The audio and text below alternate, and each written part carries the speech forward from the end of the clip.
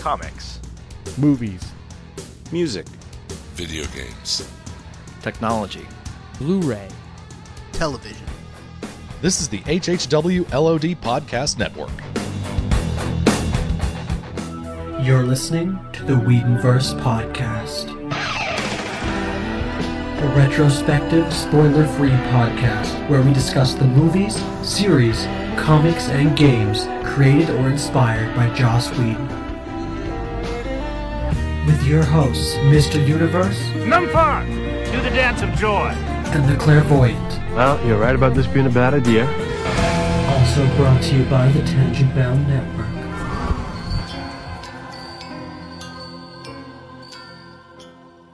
This episode, we'll discuss Buffy the Vampire Slayer, Season 1, Episode 1, Welcome to the Hellmouth, and Episode 2, The Harvest.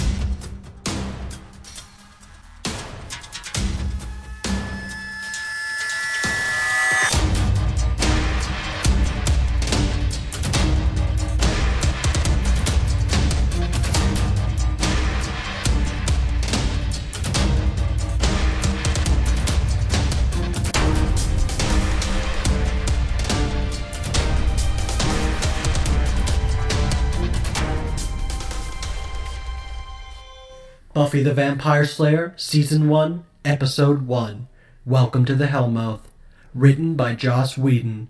Directed by Charles Martin Smith. Aired March 10th, 1997. Season 1, Episode 1, welcome back to the Whedonverse Podcast for another week. I'm Mr. Universe, joined once again by the Clairvoyant. Hello. And we're going to discuss the first canon episode of Buffy the Vampire Slayer today. Welcome to the Hellmouth. How are you today, Clairvoyant? I'm doing great, and this is a very an interesting episode to touch upon because there's a lot of similarities with the pilot, which we did last episode. Yeah, a lot of similarities, but not identical, so we'll make sure to point out the differences. For example, the start of this episode, very similar in concept to the pilot. You get the familiar opening shot of what was formerly Berryman High, now Sunnydale High School. Actually, we start with this new segment that wasn't in the pilot. This was about 50% cool, 50% cheesy, of a bunch of clips, and over top there's a man reading the "In every generation there is a Slayer." Then we cut to Sunnydale High School. Right, and I think I just left it up because I'm so used to it, seeing it every week, but good catch, because people that don't watch the show every week, or only listen to our podcast so they don't have to watch the show, would miss that, so thank you. That was a joke, by the way. So one thing I noticed in the beginning of this episode, instead of creepy piano music as we panned over and inside the school, we have kind of eerie orchestral music, which does the same job. It's just just a step up from the budget, or for the budget rather. Right. And we go into the science lab once again. One thing I also noticed, bones was one thing we noted in the pilot. We said most likely we started in the science lab because of the creepy bones and the imagery. But in this episode, there's also creepy things in jars. Yeah, and it's the same great cinematography, the same sweeping shots over just generally eerie imagery. Yeah, and but this episode was actually not directed by Joss. It was directed by Charles Martin Smith and written by Joss. So it's kind of cool how they took similar directions. Once again, silence is broken by fist through glass, and it's the same situation really. Same skeptical girl played by Julie Benz, the same kind of jerk off guy played by the same dude. It's a different guy. It's in the pilot it was just some unknown, but in this episode, it's Carmen Giovinazzo, I believe his name is Giovinazzo, from CSI Miami. Okay. And he was young at the time. They both were very young. It's very weird to see. And he does, it's the same sort of scene. You know, I feel in this version, he's more pushy and he's more creepy. He does look at her neck a lot more. It's more, I guess, thrown in your face that this guy's supposed to be a vampire. It's also very streamlined. They don't need to foreshadow towards anything to do with the theater, so they just cut the theater out altogether. It's a much faster scene. It's done more quickly, but with the same amount of tension. I noted that as well. And Lady Vamp goes vamp face and bites him. One human death. One human down is our official death count of Buffy the Vampire Slayer so far. And if you watch the commentary, Joss Whedon actually notes that this one hallway that we see here, that hallway happens to be the entire school. They didn't have the budget, so one hallway serves as the entire school, excluding the classrooms. So make note of that while you're watching. There's only one hallway shot from different angles. Which is kind of cool, and it's pretty resourceful, actually. Yes. And at this point in the commentary, Joss also states that this is really the mission statement of the show. Nothing is as it seems. Though, to be fair, he says mission statement about 3 or 4 times during the commentary, but this one really feels like it fits. Nothing is as it seems. Very true. And we cut after that to the lo-fi theme song by Nerf Herder.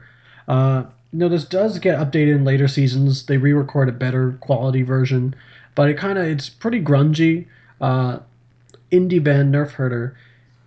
And yeah, there's a story behind that as well. The producers weren't happy, or rather, the creators of the show weren't happy with what the producers were finding for music.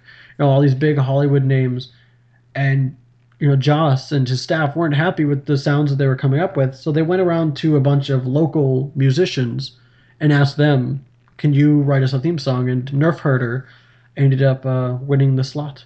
Actually, in the commentary, the person who turns him on to Nerf Herder in the first place is Allison Hannigan. She suggests that they ask them to record, and Joss listened to some of their music. He liked it, so he asked them, and they ended up winning the slot.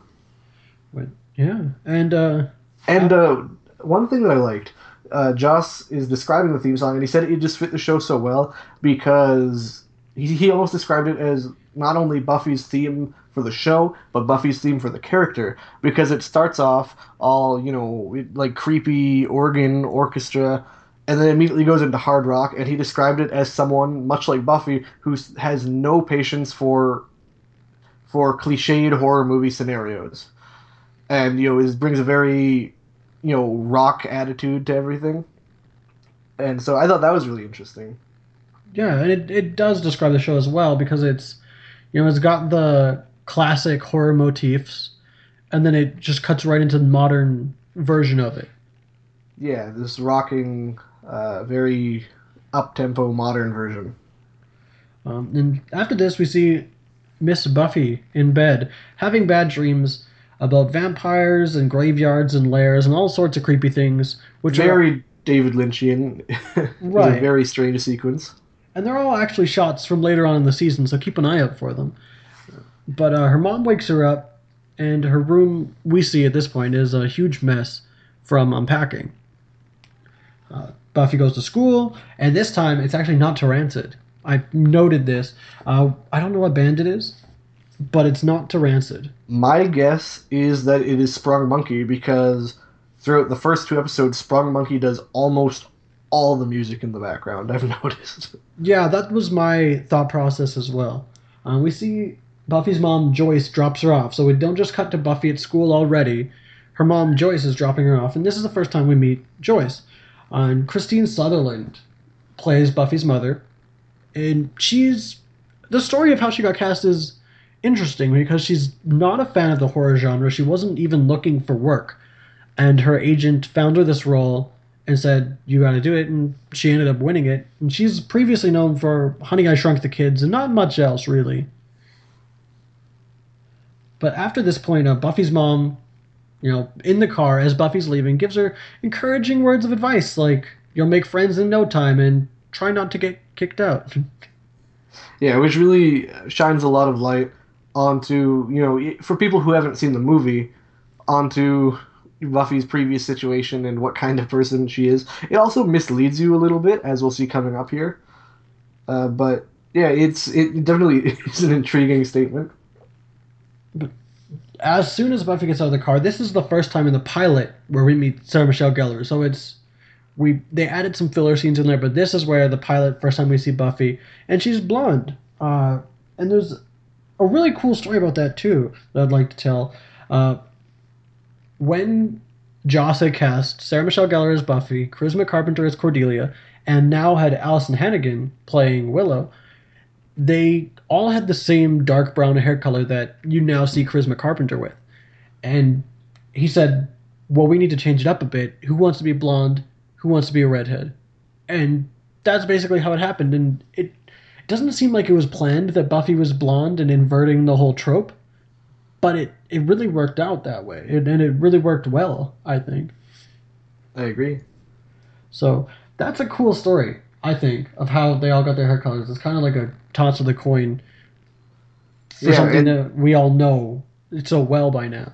Yeah, I mean, everybody knows at this point, Willow's a redhead, Buffy's blonde, Cordelia's brunette. You don't even think of them as anything else. You can't think of them as anything else.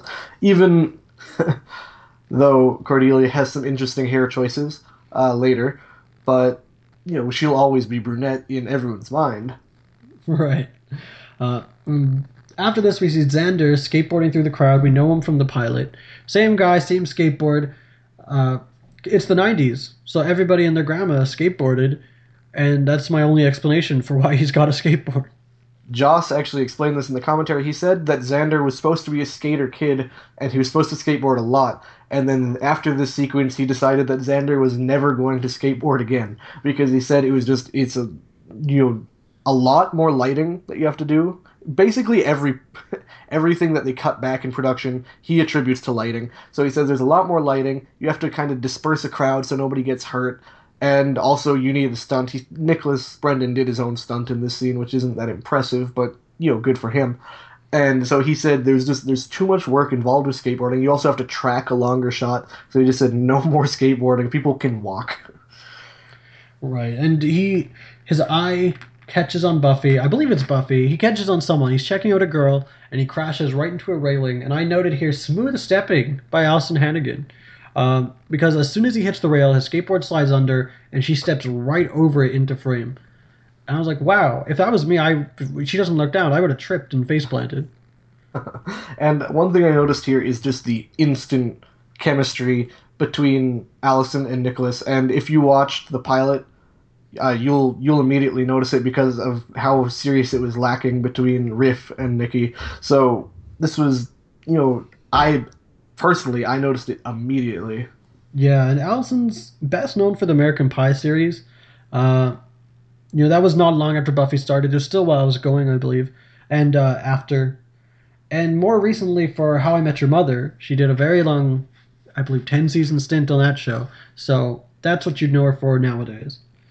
But it's the same dialogue, I noticed, as the pilot. Exact same dialogue, but it's just so different. Just the way that Allison delivers it, and how, like you said, their chemistry. Yeah, it feels like a complete different scene. And one thing that I thought was good, they wrapped up a bow that we had a complaint about in the pilot. She tells Xander, just go to the library, which gives him an excuse to be there, where we griped in the pilot that he was there for no reason and it didn't really fit his character. Yeah.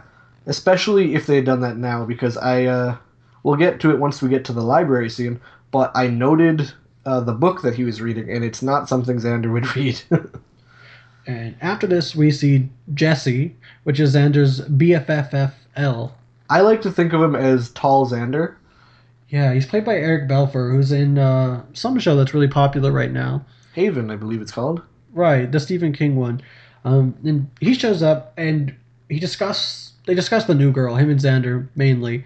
And yeah, Tall Xander's a good description for him, because really, that's his personality. That's his only personality, is that he's a taller Xander. And he wasn't in the pilot.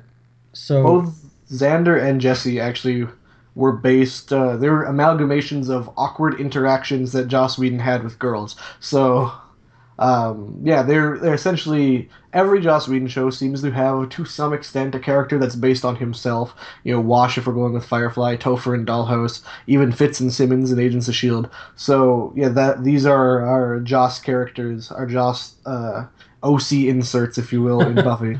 Yeah, that's one way to put it. Now, Jesse was supposed to be in the opening credits, just as with all the other main cast, but they didn't have the budget to put him in there, so that's why you don't see him at the start. Yeah, he said he really wanted to, but just he can't stress enough on the commentary, shoestring budget, how much the WB liked their show, but they even film in a warehouse because they couldn't afford a set. So yeah, their budget was for season 1 in particular not very high.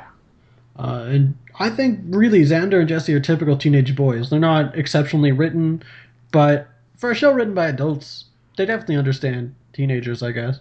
Yeah, that's true. We cut to Principal Flutie's office, and it's played by Ken Lerner now, who's really known for playing Principal Flutie, and that's it. Yeah, but I really like him in this role. He does I find him just all around funnier and more expressive. One thing that caught my ear immediately is he calls her Buffy. Yeah, he actually got her name right. That was a throwaway joke that they threw away. His first scene is just so funny. He rips up her old school transcript, and he says, "You get a clean slate here at Sunnydale, even if you." Oh dear! And he begins to tape back up the transcript. Yeah, that part always makes me chuckle. And good line by him too. Students are free to call me Bob. And so Buffy begins, "Okay, Bob." He's like, "But they don't." He's just got really great lines. Yes, he starts to tape up her transcript after realizing that she had burned down her previous school's gym. Which is a reference to the movie, which we will get to eventually. I believe it's a reference to the movie, unless it's retconned slightly. Well, to be honest, I don't remember the movie that well, but I do remember the comic that was based on the script of the movie, and that this does apply, so... And Buffy's rebuttal is, "But the gym was full of asbestos." Yeah, so right up in this series, in the pilot, through most of the pilot, Buffy seems like an ordinary girl, and then you start wondering, okay, there's something up here. But right off the bat with this, even with her vampire dream, you're like, okay, there's something special about this girl. Right, and I don't know if I prefer that, but it definitely makes sense. You don't want to watch a regular show about a regular teenager for 3/4 of it, a Degrassi with vampires at the end. Especially since people had seen the movie, and they were expecting her to fight vampires, and then for most of it, there was no mention. Plus, it's the title, so you kind of know what you're getting into. But Flutie puts all the files in order and subtly threatens her, basically. He says she's welcome here, but there's threats. I feel it was a threat. He says, "We're looking out for your interests. We want you to look out for our interests, and if your interests and our interests don't mesh..." And he slaps the folder shut. Later in the hallway, Buffy drops her bag, just like in the pilot, and one thing that it made me laugh, and I think it was a stylistic choice, and it was perfect. In the pilot, Xander bumps into Buffy, rather, and that's why he gets, all helping her pick up her stuff. But in this, she just drops it on her own, and Xander, who's in a swarm of students, whips his head around and swoops in like a hawk and starts helping her pick up stuff. Like, new girl, I got to make a good impression. Like, it was one thing that great. Amused me, is there's these two students talking, and the girl bumps Buffy, and she ends up spilling the contents of her handbag, but the girl's not paying attention because there's another student describing something to her, and I don't know what he could possibly be describing. He throws his hands in the air and like raise the roof style, and he's just huge sweeping gestures, and it's so fake. And she's just so engrossed in his story that she bumps into Buffy. Oh, that's funny. I didn't notice that, but Xander is extremely awkward, trying to hit it up with Buffy, but just painfully awkward. Buffy seems pretty creeped out by him, to be honest, off the bat, and she walks off. But this is one scene that in the commentary, Joss says that Xander is a prettier, more muscular him, because I really like this interaction. It's so painfully awkward when, the Xander is me. Hi, maybe I'll see you around at school, since we both go there. So it's just, it's painful to watch. And she forgot her steak again, which we griped about it last episode, so I don't think we're going to talk about it this episode, but why would he call it a steak, really? But we'll let it slide. And we cut to class. And instead of just a montage of Buffy being Pody in class like we got in the pilot, which happens later in the pilot, not at this point, The teacher's talking about the Black Plague, and I thought it was funny because she refers to it as fun. She's got a very dull voice like any high school teacher, but she's excited, and she says the fun thing about the Black Plague. Yeah, and she writes the first thing you see is her writing death on the board, which I'm like, oh, yeah, I get it, Buffy. I know, I know what you're doing. But Buffy doesn't have a textbook, so she leans over and she shares with Cordelia, who we don't really know yet, just some girl. And after class, Cordelia introduces herself and mentions that there's textbooks in the library and I can show you the way. But really, all I caught from this scene was, oh my god, those pants. Those horrible, hideous, olive green 90s pants. I hate them. See, I couldn't take my eyes off. in my notes here, I wrote canned peas, and I could not figure out for the life of me why I wrote that. I guess And I that's think why. you just hit the nail on the head, that it was for disgusting green pants. Yeah, I'm not a diva, but I couldn't get over this 90s fashion. And I think most of season 1 of Buffy is going to be less talking about Buffy and more talking about the fashion of the 90s. This is the 90s fashion verse podcast. Well, here's a little teaser for episode 2, is I definitely make fun of a lot of people's outfits in that episode. So stay tuned. But Buffy mentions she's from LA. Cordelia says she'd love to live there. And Cordy quizzes her on cool things. Made me laugh. Lots of pop culture references. She says, James Spader, he needs to call me. That one in particular made me laugh out loud, because Joss Whedon wrote this. So Joss Whedon wrote the line, James Spader, he needs to call me. And now Joss Whedon and James Spader are working on Avengers Age of Ultron together. Yeah, I noted that as well. And also, John Tesh is the devil. But you think at this point, Buffy's made a friend. Well, of course, if you've seen the pilot, you don't. But if you haven't seen the pilot, you think, wow, Buffy's made a friend. She seems pretty cool. She seems interested in Buffy. And then they come across Willow at the water fountain. And Cordy just Changes. unleashes all this mean onto Willow. Poor Willow. And Willow's just meek and awkward and shuffles off. And Buffy doesn't seem okay with it. I do like Cordelia's line at that point, as mean as it is. Looks like you've seen the softer side of Sears. Which I believe was in the pilot as well. I can't recall. But this is the first time Cordelia mentions the bronze, which we will see later. It's in the bad part of town, which is a half a block from the good part of town. Because there's not a lot of town. So Buffy seems put off by Cordelia after this rudeness to Willow, and she heads to the library, and it's such a different library. You know, Yeah. entirely different set. When I first watched the pilot, I hadn't seen Buffy in a while, and I thought, that looks about right. But after watching this episode, I was like, no, that looks right. That is the library from Buffy the Even Vampire Slayer. the very strange, almost out of place seeming cage for the restricted books, I believe that's what they're for. Right. It's just everything. It felt like home. In the pilot, or in the script rather, it described the library as labyrinthian before she reaches the front desk. But as Joss once again says in the commentary, it's really hard to light a labyrinth, so they didn't do it. So Buffy sees a newspaper article circled about a local boy missing, so she's already on edge. And then Giles taps her on the shoulder. Or we don't know it's Giles, but spoiler, it's Giles.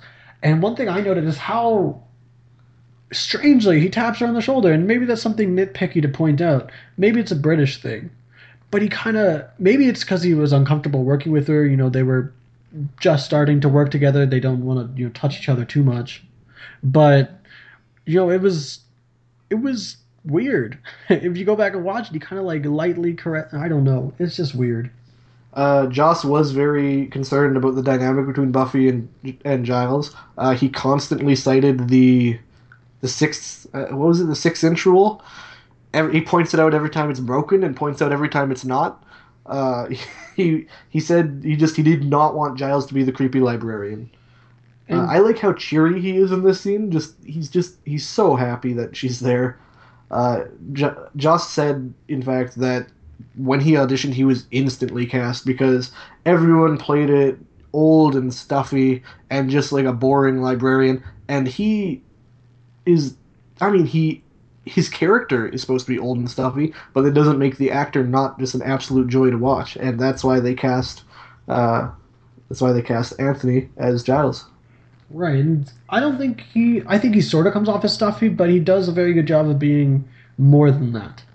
Yeah. Well, one thing that I really like about the adults in this series, and Joss himself said it was, it was something that he absolutely wanted, is even like Giles and Joyce. These are the adult characters, but he didn't want to portray them as adults or the devil or adults know everything. Giles and Joyce both just moved to new places as well, and they are clearly just as lost as the students. And that's it's great. You really you can relate to them, even though they're not the characters you're supposed to be relating to. They're not dislikable characters, and they're not boring or poorly written. Right, so I think that's great as well. Scene continues just like the pilot.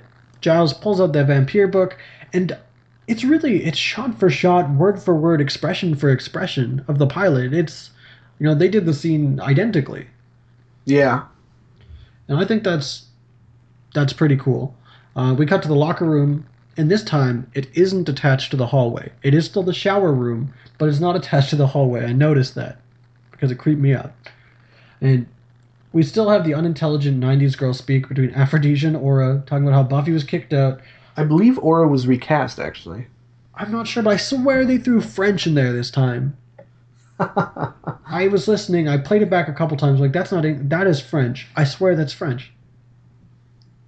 And then of course, opens the locker. A body falls out. The body of our gentleman from the opening of the episode. Did you jump this time? I did not jump, but one thing I noticed, the extra work in this scene, because the girl in the background is unfazed. Body falls out of the locker and she kind of like grasps her seat like, oh, but like it's like a minorly tense scene in a horror movie as opposed to a body just fell out of a locker near you. Maybe the extra thought they weren't rolling. No, that is, yeah, I didn't notice that. But we get cut from this tense scene to a even more tense scene of Willow eating a sandwich outside. Uh, Buffy introduces herself, and Willow's got the greatest reaction ever. It just caught me so off guard. Buffy says, "Hi, Willow, right?" And Willow's response, "Why?" Yeah, and then she immediately Apologizes. and she's so like Giles. I just couldn't get over how just cheery she was in the scene. She's just so happy. And that's really why she was cast over Riff, is because Riff Regan's Willow was so down on herself. She was so, upset. She would, make a joke like, "No boys ever talk to me, except for today." But like Alison Hannigan would be like, "No boys ever talk to me, except for today," and she'd turn it around and find the positive in everything. Yeah, and just complete different characters. I mean, it's written with the same lines and delivered so differently. The network actually didn't like Willow, and they were constantly giving Joss notes like, "Hey, make her more like Buffy, make her more hip, make her dress cooler." And he's like, "Hey, the point of an ensemble show is that everyone's different." But they kept trying to make her more and more just like a clone of Buffy. And so he said that's why he personally thought the outfit that Willow wears in this episode is cute, but he said that's why she never wears it again, because constant notes trying to change Willow and make her different. And Which, as you can see over the course of the series, Willow, I mean, whether it be network notes or bona fide character development, definitely becomes a very different character. right, and she's wearing. Speaking of her outfit, she's wearing a pin, and I can't make it out, but I believe it's of bowling. I believe it's a bowling ball hitting two bowling pins, like a lapel pin, but right on like the breast pocket area. Buffy tells Willow and I don't. This part caught me off guard, and I don't know if I agree with it. Willow says, "Oh, you just want to be my friend because blah blah blah," and Buffy says, "No, I just want to be your friend because I don't want to fail."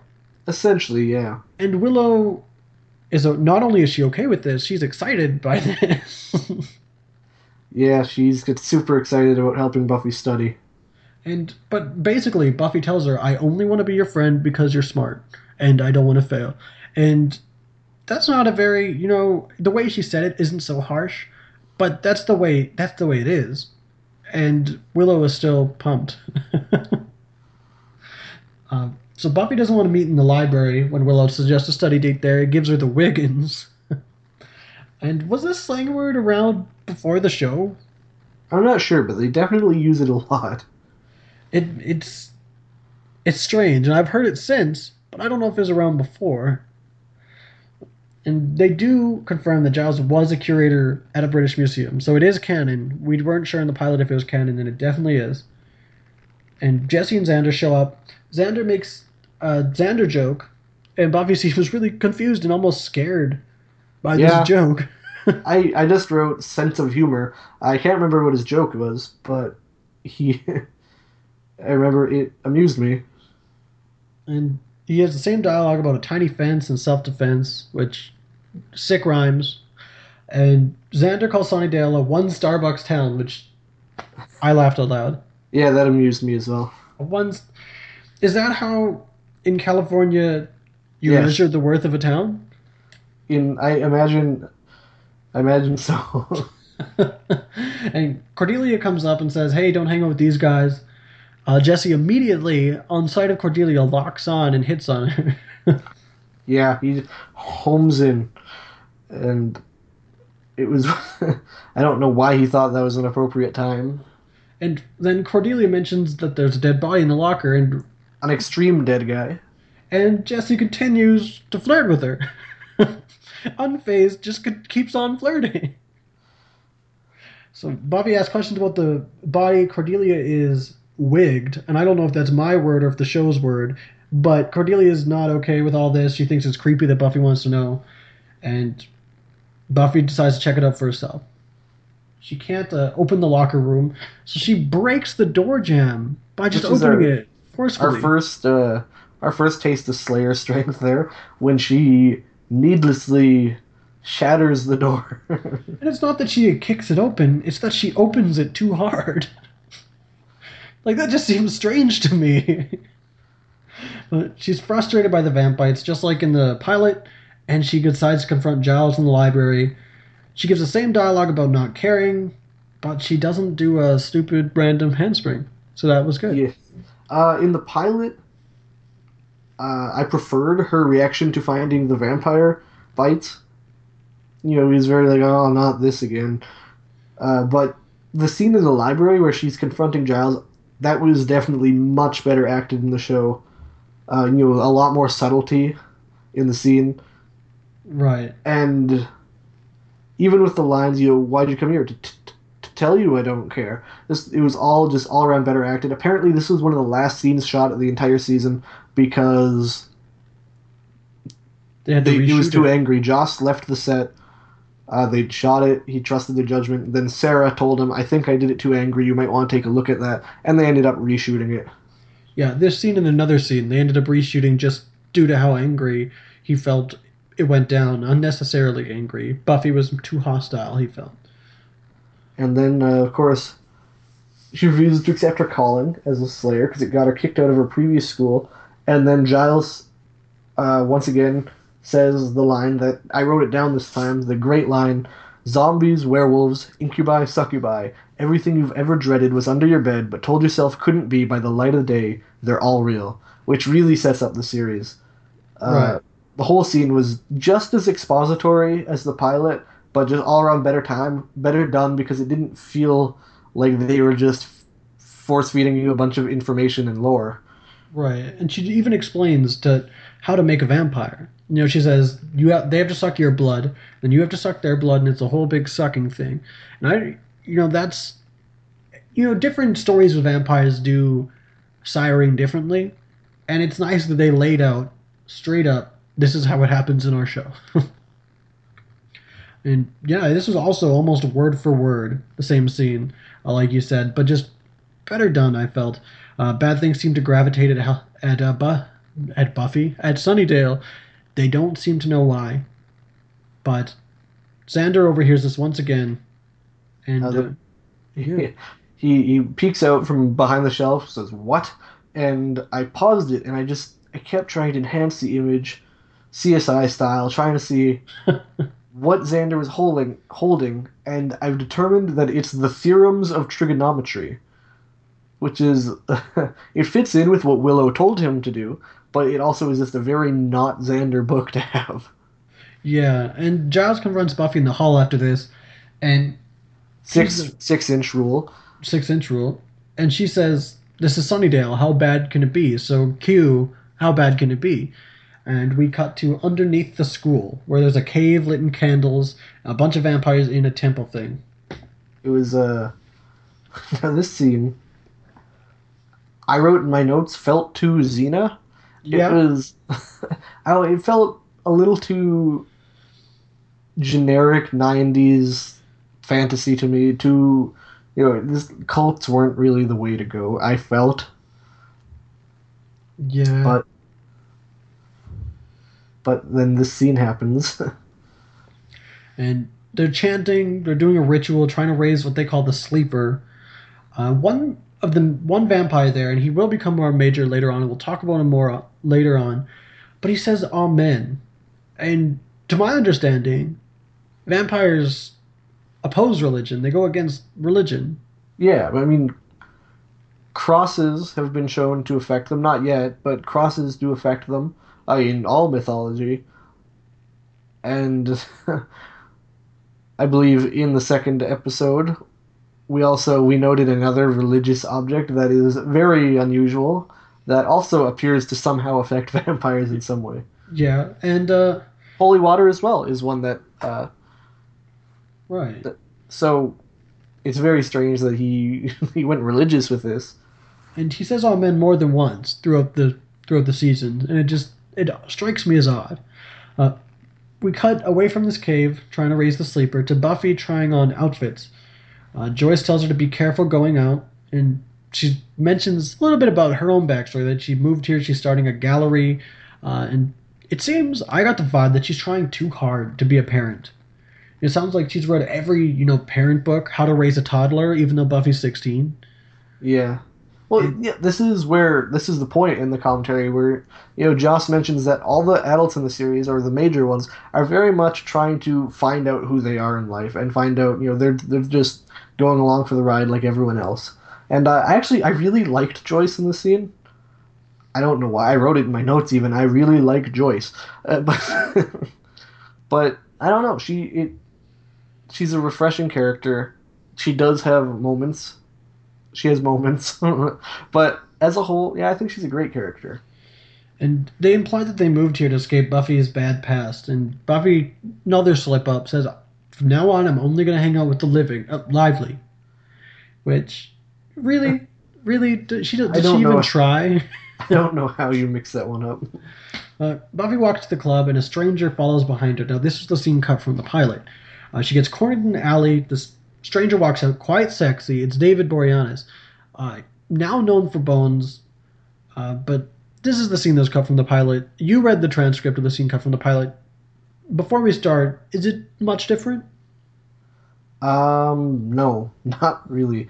She does kick his ass, which doesn't happen in the pilot, and I mean that in the literal sense as well.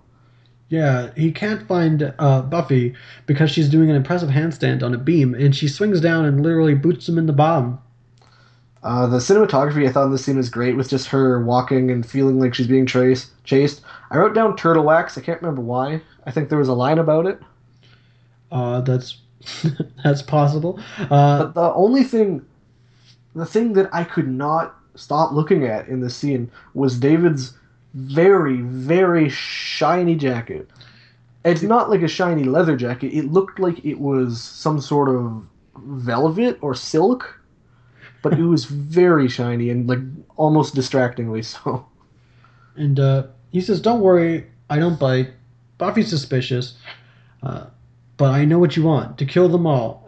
Sorry, wrong answer. You want a lifetime supply of turtle wax. So that's the line that you're thinking there's of. the turtle wax line. Stranger tells her she's standing on the mouth of hell, the Hellmouth, and it's about to open up. That is actually the idea of a Hellmouth is what sold the network. Cue back to that line earlier: zombies, werewolves, incubi, succubi. The idea that high school was a literal hell, and the idea that they could do anything, like they could do any kind of monster they wanted. That was what sold the network. And Joss said it was a throwaway. it wasn't originally supposed to be really a big deal, but the network was so adamant on this idea of the Hellmouth that they kept it in. And it became a very huge part of the Buffy lore. And Hellmouth is a commonly used word. Not, I wouldn't say every day commonly, but it's it's a word that's out there, not just in the world of Buffy. Yeah, I like the line that the mysterious stranger says when she asks who he is. He says, "A friend," and I can't remember her response, but I he don't says, want a friend. "Oh," he said, "I didn't say I was your friend," And which I think is great. I He do as warns well. her. He warns her the harvest is coming. Another generic culty term. Yeah, and he gives her a little box, tells her to be ready, and when she opens the box after he leaves, she finds a little silver cross. But what I couldn't stop staring at was her ugly purple mood ring. It stole the scene. It's just she opens the box and you're supposed to be looking at this cross. I'm like, what the hell is she wearing on her finger? I did notice that earlier in a different scene, and only in a different scene, the library scene. But I remember it being very big. And it looks like a big rock on her finger. And one thing that I also noticed, and there's no way that this was planned. Purple, I looked it up. Purple on a mood ring means romance. And there was Right definitely when there's the mysterious handsome stranger. right, there's definitely tension there. But there's no way they could have played. I don't even know if it's a mood ring. It just looks like one, but there's no way, no way at all. But anyway, we cut to the bronze. Where we hear Sprung Monkey playing live because everyone listens to Sprung Monkey enough in Sunnydale that they had to make an appearance. Right, and it looks like a metal shed from the outside, and as we said earlier, it was. Yes, their set is literally inside of a warehouse. And Guy waves at Buffy's in the bronze. Guy waves. She gets really excited, waves back. He's not waving to her. I don't know why that scene was in there, but I made note of it as well. And Why did she think this random stranger was waving at her? Like this middle-aged man. I don't know, maybe to make her feel like she's not in her element, like she thinks she knows this scene, but she doesn't. But she joins Willow. Willow says she thought Xander was coming, but he hasn't showed. And they have a little bit of talk about their past, that they dated when they were 5. And Willow jokes about how she's not able to flirt physically. But if you watch her eyes, this whole scene, they just keep flicking back at Buffy's mood ring. I swear they do. And I'm like, me too, Allison. But So this scene sets up the Willow's affection for Xander. and yeah, and also that Willow, isn't quite a guy's gal. She's not a guy. You know what I mean? Yeah, she is Socially awkward, very single. uber single. And Buffy tells Willow just to seize the moment before she notices Giles creepy up at the upper level doing nothing, just wandering. And I like the dialogue with Willow that, Xander and I used to date, but we broke up. He stole my Barbie. And also how she just cannot form vowel sounds around men. yeah, great lines. Like Allison just really delivers. But Buffy jokes to Giles. She goes and visits him, jokes that he came here to have fun, and he says the line that he'd rather have a cup of Bovril and a book. And Bovril, One Sick Puppy from Dead as Hell Horror Podcast pointed this line out to me. He watched this episode before we did, and he tweeted the line to me. And Bovril is not something that I would just want to drink. It's like a salty, meaty, I think it's a beef extract, and you mix it with hot water or milk or something like that. But I think It's very British. I think it's more of a stock. I think it's supposed to be used as a soup stock and not just as a drink. But you can drink it, which is... Well, you can drink turpentine, but I wouldn't. But Giles in this scene was very creepy. The fact that he was there, even Giles pointed it out. That it's very not okay. He has his reasons for being there, but it's just not okay. But Buffy mentions the harvest to Giles. Yeah, I know all about the harvest. He's confused. And one thing I noticed, that Buffy, when she's talking this scene, talking completely normal volume, but Giles is yelling. It's kind of funny because I think to him it's louder than it is because he's Yeah. old and stuffy. It's a club scene, and she tells him about the mysterious stranger, and I love the way she describes him. He's dark and gorgeous in an annoying sort of way. I really didn't like him. And he mentions that he knows she's having these nightmares. And down below we see, Jesse's hitting on Cordy. Okay, this scene is weird because Cordelia, before Jesse approaches, is talking about cool diseases. She's talking about which diseases are cooler than other diseases. And a lot of them are, sexually transmitted. And she's saying, like, I think the line was something along the line, he could have at least had hepatitis. And it sounds, I wasn't paying too much attention because whenever she's on the screen, I don't listen to her dialogue. But it sounds like she didn't date a guy because he didn't have a cool enough disease. And I thought it was very strange, and then Jesse approaches. She blows him off once again. And then it's back right up top to Buffy and Giles on the balcony type area, discussing vampires. And she calls Joss a textbook with arms, which the physical imagery just makes me laugh. I can imagine, like the Page Master. Like, Yes. That's what I think of when I think of a textbook with arms. And he's telling her to hone her skills, which for whatever reason makes Joss laugh really hard. He laughs at the word hone. But one thing I liked about that previous scene with Jesse and Cordelia, Joss said that is verbatim an interaction that happened with him when he asked a girl, "Do you want to dance?" And she responded, "With you?" So he said that was his little injection of self-loathing in this episode. And so Buffy looks down when she's honing. She's a vampire talking to a girl and says she recognized him because of the old clothes, which is something in the pilot as well, but ultimately downplayed for the rest of the series just because, as Joss said, you can't make a vampire scary if they're always wearing the clothes from their era. If you're wearing Victoria garb or... And even in this episode, it's only that guy. And they address the fact that it's only this guy that's wearing outdated clothing. But they're talking, pointing out this vampire, and then the girl that he's talking to turns to the profile. We see it's Willow. Buffy gets afraid. She's like, uh-oh. She decides to go down there, and Giles looks too afraid to go, actually. Buffy, on the way down, grabs a leg off a chair, which I like for two reasons. Well, I like for one reason, I don't like for one reason. I like that she ripped a leg off the chair because it shows that, she can get her steaks from anywhere. She doesn't have to just go sharpen a piece of wood. Anything can be a steak for her. But what I don't like is the way she rips it off. The break makes no sense. Because the piece of chair that's still sticking up looks like a steak, which means the piece that she's holding should look like an inverted steak, and you can't really hurt somebody with that. No, it's like 2 steaks in 1. Yeah, I guess so. Got 2 points. But it was just, it made no sense, that break. And I don't know, I wasn't really looking at the chair leg before she ripped it off. I don't know how poorly it was placed. I don't know. It just made no sense. I noticed that. But someone pops up behind Buffy. She gets really tense, picks him up by the throat, and points the stake at their throat. And it's Cordelia. Who screams, "What is your childhood trauma?" Now, one thing I noted, none of the Cordettes here are Harmony. She's got a bunch of her... Well, they actually lackeys mentioned with her. that because Cordelia tells Harmony later, "You should have been at the Bronze," and explains why. But yeah, none of them are Cordelia's lackeys. She breaks out her really 90s cell phone and spreads the word to everybody that Buffy's crazy.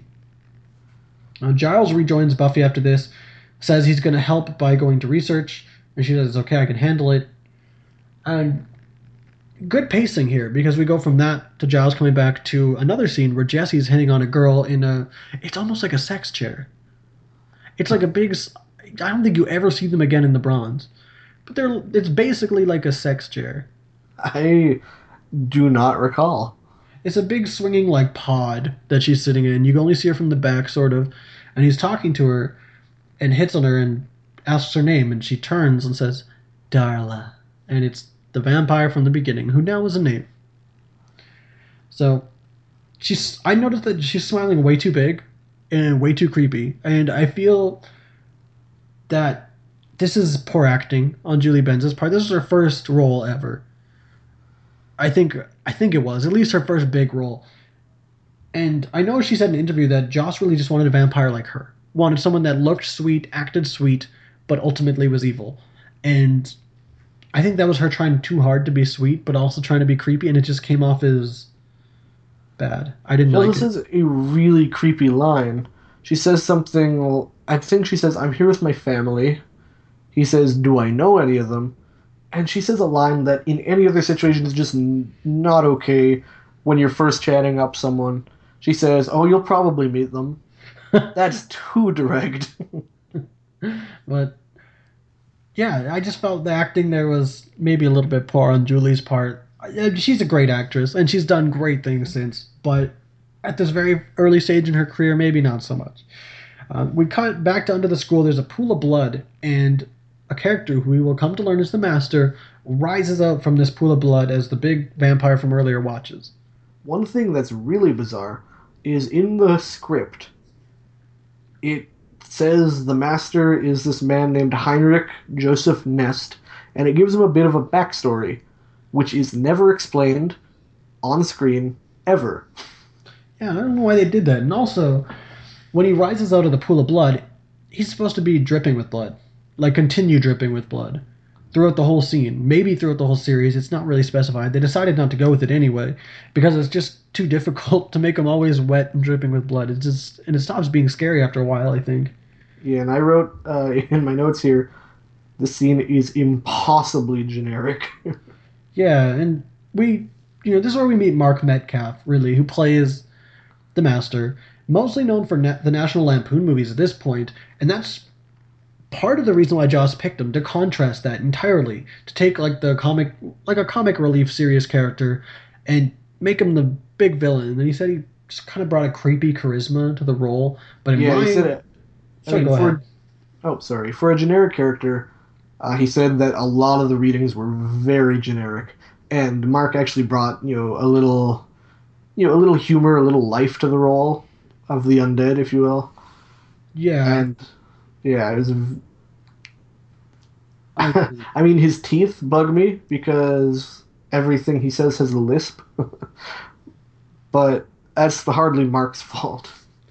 In my opinion, yeah, the Master is as generic and Nosferatu-esque as you can get for a vampire. Like, he's really, you think of big evil vampire, all the other vampires look like regular dudes, well, then the big ones are going to look like Nosferatu.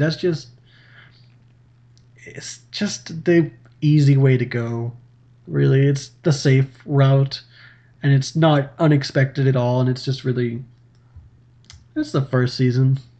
They're coming into their own. And the makeup was actually based on a bat. John Vulick did the makeup, and he said he actually based it off a bat, which I can see somewhat. Yeah, and one thing I thought was weird is the sort of temporal rift. I don't know what he did. He kind of rippled the air a bit. Yeah, the Master needs the big vamp, who we learned to be Luke, to help him Brian walk. Thompson. Yeah, and help him walk to this rift of a sort. It's a force field, and he just can't get past it. And he asks Luke to bring him something young to regain his strength. And we cut to Willow on her date. Because Q, that's a good transition. Bring me something young. Cut to Willow on a date with who we think is the vamp. And she's being awkward, and he's silent. He doesn't answer any of her questions. Going back to the cave, one thing I noticed is now half of this cave looks like a collapsed cathedral, and half of it looks like crumpled up construction paper to make rocks. And like you can even find pictures where in that picture alone the contrast is immediately apparent. And I don't know if they ever explained this in the series, but my theory as to why the Master is trapped is because he collapsed and a church collapsed on top of him. Vampires can't go into churches, and so he's kind of like trapped in this weird in-between state. That's a really good theory. I didn't ever think of that, ever. Because it's clearly, there's definite cathedral imagery around him. He even has an altar down there. Yeah, no, that's a really good theory. Maybe it is brought up later, or maybe nothing's ever mentioned of it. But for now, that's what we're going with. But Buffy's hunting for the Willows, she runs into Xander, who mentions Willow's with the boy, and she's worried. Xander's hope it's not a vampire, because then you'll have to slay him, which is not the time, really. I know some crazy information about you. I'm going to drop it right now when you're stressed out. No, way to go. Buffy's confused as to why Xander knows. And Xander, one thing I really like, Xander says, "No, I know you think you're the Slayer." So right off the bat, he thinks she's crazy. He doesn't just buy it, which I think is really good. Yeah, because the way he sold it, it felt like he's accepting this a little too easily. But then he reveals, "Oh no, you're just crazy." And yeah, I like. Oh, sorry. Go ahead. I would say I really like Buffy's line, "You have to help me, or there'll be one more dead body," which is really cold. She says actually one more dead body in a locker, which that implies all vampires break into lockers all the time, and I don't like that generalization. I really feel offended. But the creepy guy tries to get Willow to go into a mausoleum. Being a normal teenage girl, she says no thank you, and he pushes her in. And she goes to leave, but she bumps into Darla, who insults her, saying, "Is this the best you could do?"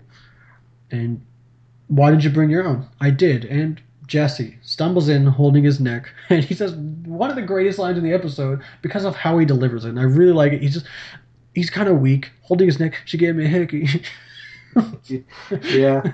One thing that really that bugged me was Darla comes in and sees this other vampire with Willow, and what he says is, "She's fresh." What the hell are you talking about? How do you know? Like, what do you mean? What would be the alternative? Yeah, she's a little bit stale. Like, she's fresh. She's alive. Yes. So, like, and that's also a variation of a line that vampires repeat throughout the season. So, yeah. Willow tries to leave the mausoleum, and Darla, we see her transform into the vamp face, first time on screen, and it is so bad. It is terrible. It is clear, centered special effects shot. You know right away something's going to happen because of how it's framed, and then, bam! It looks like a complete different shot. Because it is.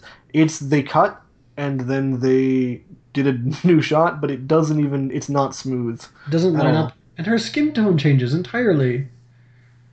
To try and they tried to blend it in with the prosthetics, obviously, and it changed her skin tone entirely, which makes it look like the video quality's lessening as they do it. It was bad. It's the 90s, early mid 90s, mid to late, but the bad special effects were very, very pronounced. I cringed.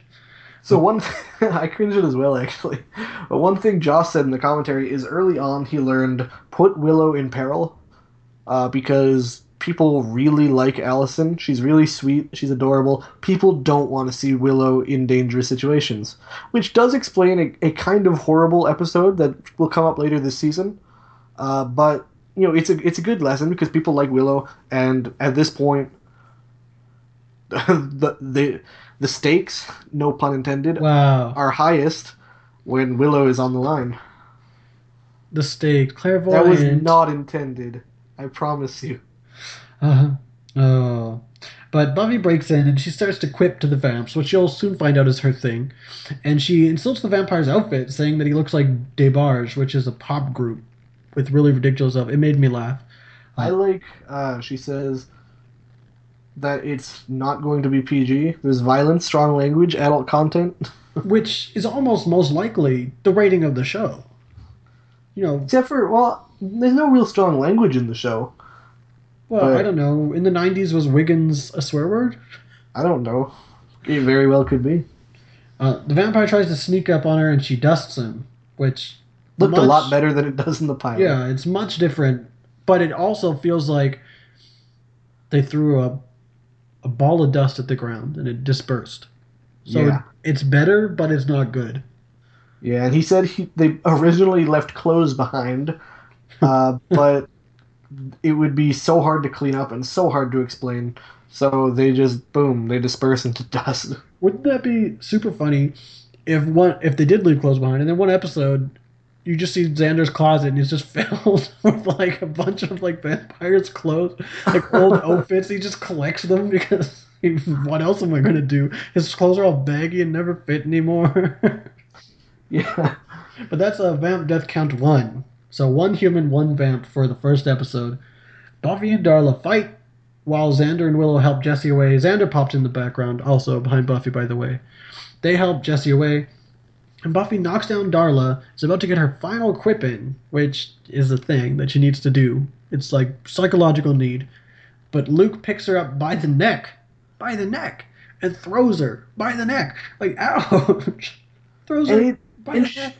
And she hits the side of this stone coffin in the mausoleum, and she like lands right on the corner and then just rolls off.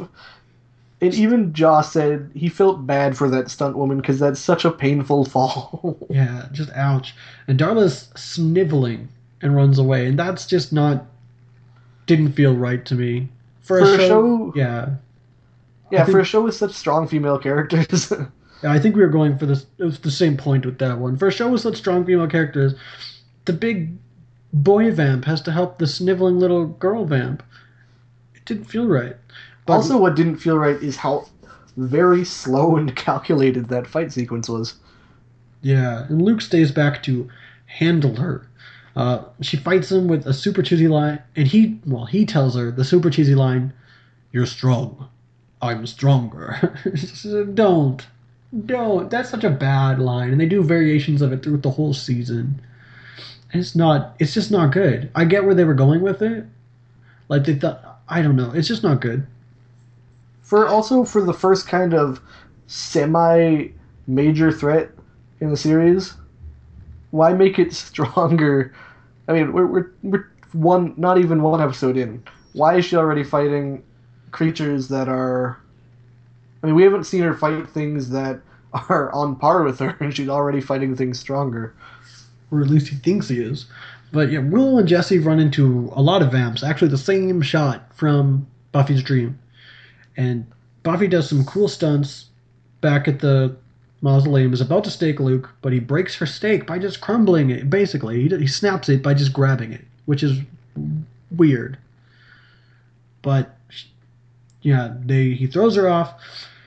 And another great pacing. Giles is back at the library researching the harvest, and we get a cool juxtaposition here of Luke's dialogue as he's spitting all this exposition at Buffy, as it's showing it in Giles' juxtaposed exposition. Right, as it shows Giles' book, saying this basically the same thing, but Luke is just spinning it at her like any bad vampire would do. We're going to do this, and we're going to do this. And one thing that is weird is the whole thing is they want to resurrect the old ones. And I don't remember my Buffy lore that well, but the old ones are like the original vampire, or rather the original demons walking the earth. And if memory serves, they would see vampires as absolute scum. Vampires would be they're dirty, they're human, they're the rats of the old demon world. But all they want to do is we want to resurrect the old ones. We want them to walk the earth again, and I don't know if that's what you really want. Yeah, and we find basically the harvest is on. The Master can rise again on the 3rd day of the newest light, which, while sounding generic, is also confusing as hell. What does that mean? The 3rd day of the newest light. It's just bad. Cycles. It's I cannot stand the cult at the center of Buffy season 1. To be honest, I really can't. They're very generic, and while as a whole I don't mind Buffy season 1, I cannot stand this facet of it. And Luke throws Buffy right into the concrete coffin next to the skeleton. It gets eerie quiet. She's looking around, doesn't hear anything. She starts to stand up, but Luke jumps on in, and he goes to bite her, and the really cheesy cliffhanger to be continued. Right when, it's the first episode. I'm not worried for her. Also, I said that the fight before was slow. Luke jumping into the coffin and crouching up to Buffy is the slowest thing that you're like, wow, is he gonna? Why isn't she doing anything? And he doesn't. Yeah, she doesn't fight him off. She lets him. I even wrote my final note here for episode 1: bad cliffhanger. And one thing I also want to discuss, Clairvoyant, before we give our ratings, is the dumb vampire names. Because we got Darla, and we've got Luke, and another one that we didn't mention earlier, but the one that was staked, our Vamp Death Count 1, was named Thomas, and Darla said he was a good vampire. So Darla, Luke, and Thomas are vampires, and as we see later in the series, the vampires adopt cool names. Some of them do. So why is it part of the cult that they go by these really dumb names? Like, these are obviously their real names, but why? Why not take something cooler? I mean, in at least one of these cases, that is not the person's actual name. That is a chosen name, as revealed later in the series. So, I don't know why, A, that name was chosen, or why they all go by these kind of biblical... I thought they hated religion, honestly, but they seem to revere it as much as they can. I agree. So, I think it's time. Clairvoyant, what is your rating out of 5 stakes for Buffy the Vampire Slayer, Season 1, Episode 1, Welcome to the Hellmouth? I found this episode in no way improved on the pilot. It was just different. So I will give it the same that I gave the pilot, and that is 2 stakes and 1 stake broken in half. All right. Well, me, Mr. Universe, I slightly disagree. I think it improved very slightly on the pilot in a few points. Most notably, giving Willow a reason to go on a date because Buffy tells her to be confident, and giving Xander a reason to be in the library, and just fleshing things out a bit, making it a more rounded hour instead of a jumpy half hour. So I actually gave it 3 out of 5 stakes. Go ahead. Well, that puts our average rating at 2.75 stakes for the episode. So what I was going to say is, to further elaborate, I felt it did improve in some ways, but also in other ways, I definitely improved the pilot, and I find that the inclusion of the whole cult and that subplot keeps it at a level 2.5. Whedonverse podcast rating 2.75 out of 5 stakes.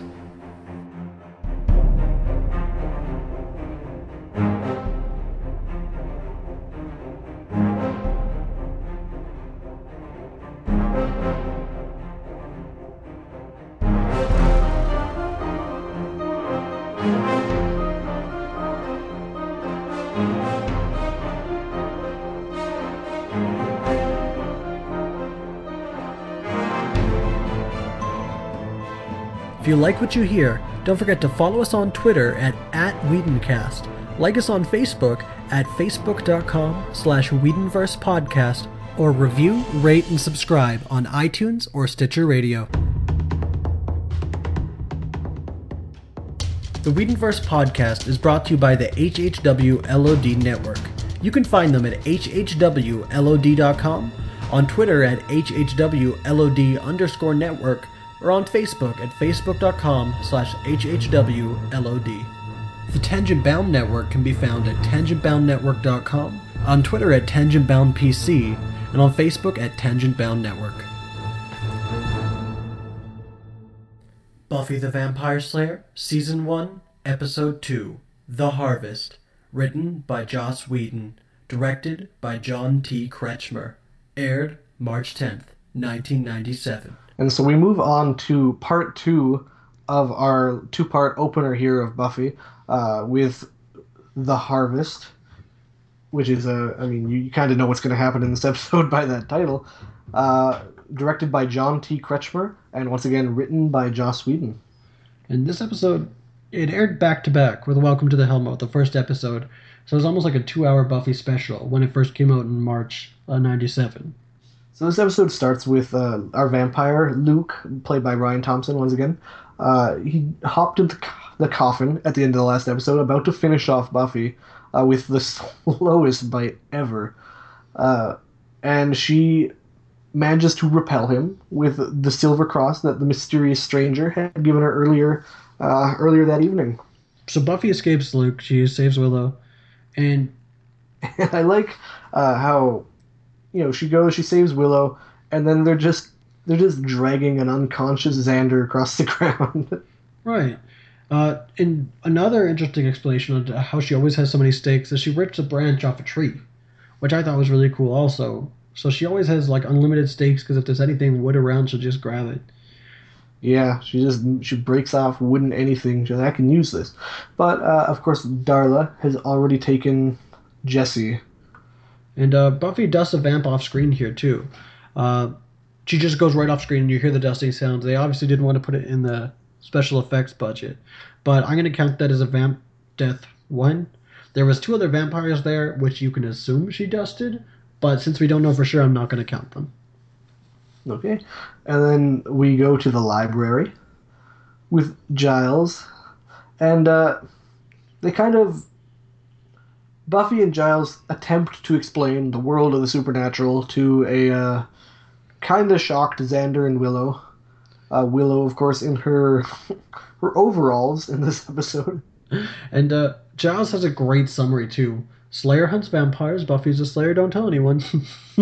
Yeah, Xander. Now I'm gonna ask you a question, Mr. Universe. Do you think Xander's shirt has several mushrooms on it, or several jellyfish? Um, upon further inspection, when I checked it out, double checked it when you first mentioned it to me before we started recording, I think it's mushrooms. He has such a weird shirt. I think in '96 maybe everybody owned the fashionable mushroom shirt. Oh, I'm not gonna say it. No, I'll say it. Xander was a fun guy. Oh my god. Um, No. so he had a shirt with loads of mushrooms on it. I like Willow's line at this part. I need to sit down, and Buffy says, "You are sitting down." She says, "Oh, good for me." And the way she delivers it too is great. But I really like how this is the first time everyone's working together, all at once. Like the whole core group is together for the very first time talking about vampires. I like that. It felt monumental. Yeah, and we go to our cool Fallen Temple construction paper cave, and Darla and Luke bring. I can't remember. My notes are unclear here. I believe they bring him Jesse, and and Darla comments, "His blood is pure." As opposed to, like what, HIV? Like I don't, did maybe. There aren't a lot of blood diseases, so the fact that she had to say that is weird, and it also kind of incriminates her because she was not supposed to drink his blood. And the master comments about that. You bring me your scraps. And I really don't like Darla in this season at all. I don't like anything about. I don't like Julie Benz's acting. I just don't like anything about her. Yeah, no. And they inform the master about Buffy's unusual fighting abilities and say that she may be a Slayer. And the master says, "A Slayer?"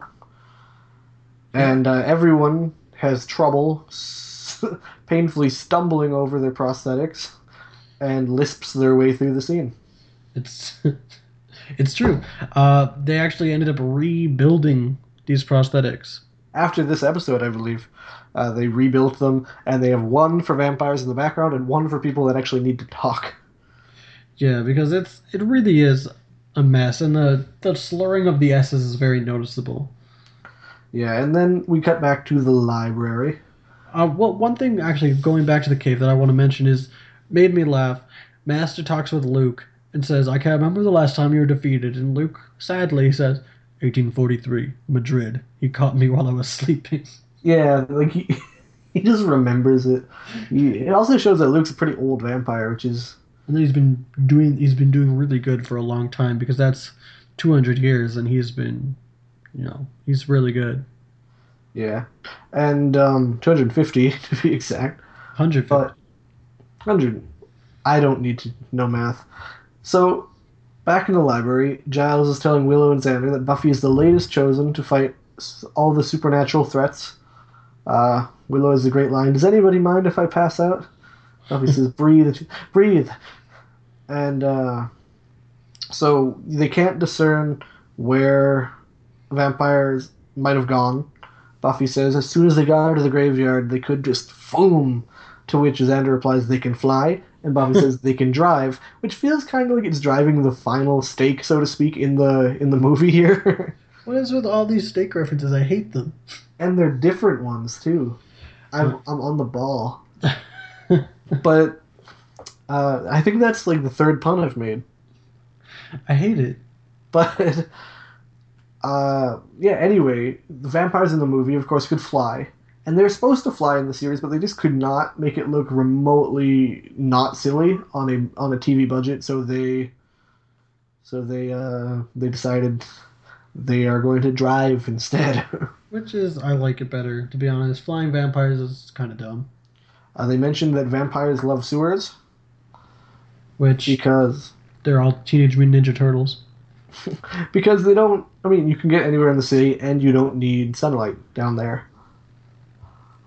There's a lot of cut back and forth between this, and we cut back to the Master below, who decides to use Jesse as a bait.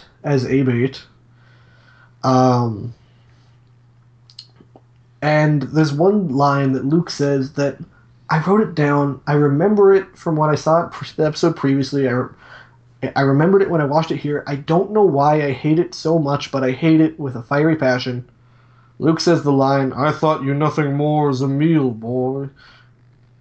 You've been upgraded to bait. And something about that just rubs me the wrong way. I don't know what it is. Maybe it's the way he delivers it.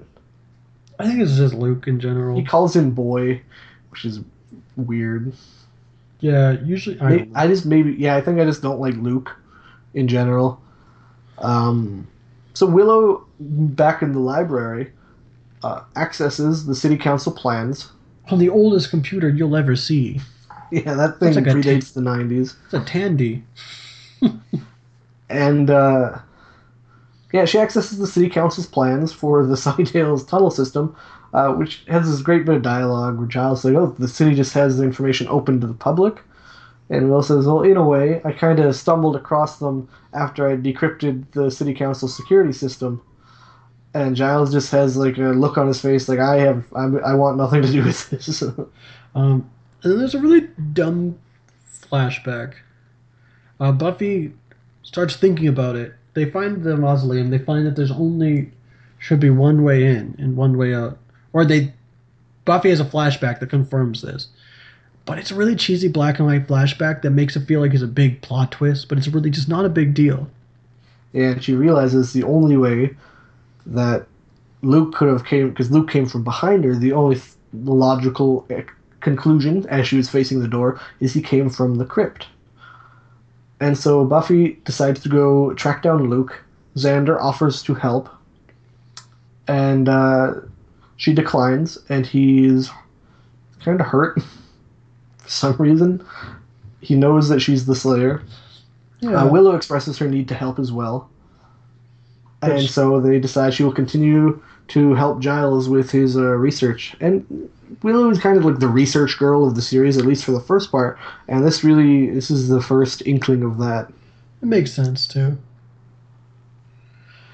And then we go to Buffy attempting to leave school grounds. And she is stopped by Principal Flutie. And he asks, you're not trying to leave school grounds, are you? And she says, no, she's just admiring the quality fence work. Which is not leaving school grounds. Is that a common rule? Or I don't know, because I remember high school, and I remember no fences, and I remember being able to leave as long as you were not in class. Yeah, so, I don't know if this is a common rule, if this is a U.S. rule, if this is an L.A. rule, or if this is just a Sunnydale High School rule, but it struck me. Yes, and then this one scene, I didn't write much notes on it, actually, but it's Xander and Willow speaking. Xander, I believe, says, it's like we have a secret. Willow says, or I can't remember who says what. One of them says it's like we have a secret. The other one says it is a secret. We know something and we can't tell anyone. That's what a secret is. back at the Buffy leaving school, when Principal Flutie closes the fence. Dumbest pun. He says, that's a Buffy I like to see. A good girl with a sensible head on her shoulders and her feet on the ground." And then the awful pun of her jumping the fence. Yes. Bad. And so she escapes school grounds to get Giles a book, as she so adeptly lied. Because apparently the librarian needs a book from the store. And we cut to Buffy in the mausoleum, where the dark, mysterious character shows up. Yeah. The acting from David in this scene isn't great. I noticed that right off the bat, but he's so sexy and cheeky, you just gotta love him. And he reveals his name. And yeah, he says his name is Angel, which I want to discuss. Why? why Of all things that the writers could have named this character Angel. it's a kind of cool name. It's kind of girly. I mean, for the 90s, I know a lot of in the 90s. There's a lot of it was a nickname for Angelica, so it's kind of weird, but it's a kind of cool name, I guess. It struck me as odd. Remember that Joss did write for the X-Men, so That's fair. Maybe it was a superhero name. But and so they have some more sexual tension back and forth. She asks him, "Do you know what it's like to have a friend?" And he looks hurt, which is kind of sad.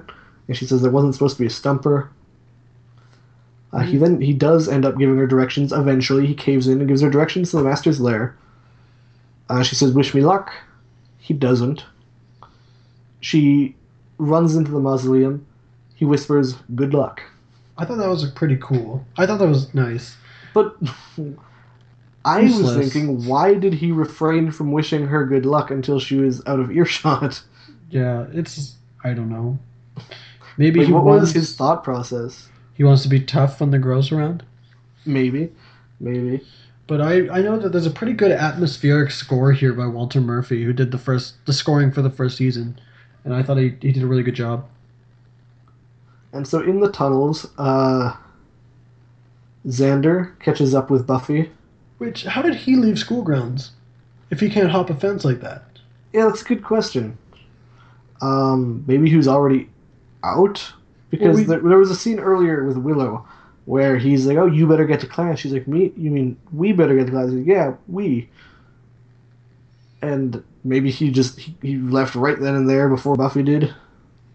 Or maybe there's No, more that's than actually one the way scene out. after the gate is closed. So I'm not sure how Xander got out. Maybe maybe there's more than one way out. Maybe Flutie was making a point and immediately unlocked the gate after Buffy was out of eyesight. So Xander somehow catches up with Buffy in the tunnels, having decided to follow her despite her telling him not to. Then we have this beautiful old school orchestra hit when he shows up. It shows that he's a strong character, but it also shows that he's a stupid character. Yeah. Like, strongly stupid. And they're walking through the tunnels. She decides to tell this anecdote about killing a vampire who used to be a football player. It had a really thick neck, and so she sawed through it with an X-Acto knife. Pretty dark. And she says, "You're not loving this story, are you?" And he says, "I actually find it comforting." Yeah, and there's a weird transition here to the next scene, and I can't tell if it's good directing or terrible directing. But by John T. Kretschmer, it pans over, and it like kind of wipes off the screen and wipes to behind a bookcase where I don't know. It wipes from one scene to the other like a PowerPoint slide, I didn't notice that. and I don't know if it was good or bad. So we have Willow in the computer lab researching the Master and his minions, as you're supposed to do in computer class. And she hears Cordelia embellishing her encounter with Buffy. She says that she runs at her with a wooden stake, screaming, "I'm gonna kill you! I'm gonna kill you!" And as she's telling the story, this epitome of the 90s, this kid with long skater hair pops in. Who are you talking about? And he steals the scene. His overacting and his facial expressions and just the fact that he is exuding liquid 90s the liquid is what's greasing his hair. My two takeaways from this scene are, one, that computer science was way harder in the 90s than it is now. And two, that weird stoner overactor took the scene. Yeah. And so Cordelia's insulting Buffy and by extension insults Willow. And she says, Buffy's not crazy, you don't even know her. And Cordelia flubs a line, or Charisma does rather, when she says, do I horn in on your personal conversations? Well, maybe it was actually in the script like that. I don't know. Maybe it was like a slang for shoehorn. And once again, great facial expressions over Cordelia's shoulder from our skater friend. And so then, finally the program is done. I also noticed how dumb Harmony is in this scene. Because Cordelia's telling her story. He's saying, I was at the cool place in Sunny... Or I don't remember. She's like, oh, were you at the Bronze? She says, oh, and I was at the other cool place in Sunnydale. And you can see the gears turning in Harmony's head before it says, no, it was at the Bronze. Which is great that they introduced Harmony and that she does so well. That she's already kind of established as just a dumb sidekick. Yeah. And so Willow is leaving after Cordelia and Harmony's assignment is done. She's printing off her vamp research. And, or as Harmony says, she's doing something else. I like how she acted that. I don't think it was good acting. I think it was fun to watch. Yeah, I like how she plays the character. And so then Cordelia asks, how do we save? Willow has this great line where she says, deliver. And so Cordelia looks around, sees the DEL key, and deletes her entire assignment from the system. Which is such a smart line on Willow's part. The writer's part, I guess it's clever, but as the character, her thinking that if I say deliver, she's going to think of delete, and she's going to press it. Such a great, quick thinking on Willow's part. I feel like the entire fact that it was in computer science is because of that. I feel like Joss was thinking, I don't know, something in his mind associated delete, the DEL key with deliver, and he's like, I gotta write this joke into the episode. Yeah. There's no reason. It's really in the computer science lab. Yeah, that makes scene sense. Doesn't really have a reason to exist, to be perfectly honest. Yeah, I can see that. And then, so they find Jesse alive and unhurt in the... Buffy and Xander, not Willow, Cordelia, and Harmony. Buffy and Xander in the tunnels find Jesse alive and unhurt, just planking, I guess. He's just waiting there. He's tied. He's lying down. They get there. He stands up and attempts to stake them. So maybe he was playing dead, or maybe he was passed out until they approached. I don't know. But and while they're freeing him, Xander says it's cool, Buffy's a superhero. Which is a line that I love. That was strange, yeah. Then they're walking, or they unchain him, because he's chained up. They're walking, and then they see more vampires, and there's another orchestra sting, it's like a 50s horror movie. And they're being chased by vampires. I think at this point, Jesse reveals that he was intended to be bait. Yeah, he does. And they're like, "Oh, thanks for letting us know." And so he's like, "I think I know the way out." They go to a dead end in the tunnel system, and they say, "What do we do?" And Jesse says, "You can die." And it pans over, and he's got the bad vamp face with the bad prosthetic teeth. Yeah, it was kind of, I don't know how I felt about that line, but human death count 1 for the episode. Yeah, because poor Jesse is dead, and that's also the reason that they didn't put him in the title credits because not that it would be expensive to include him, but because it would be expensive to include him and then promptly remove him from the title credits. And I really liked Xander's reaction. His, I'm so sorry, man.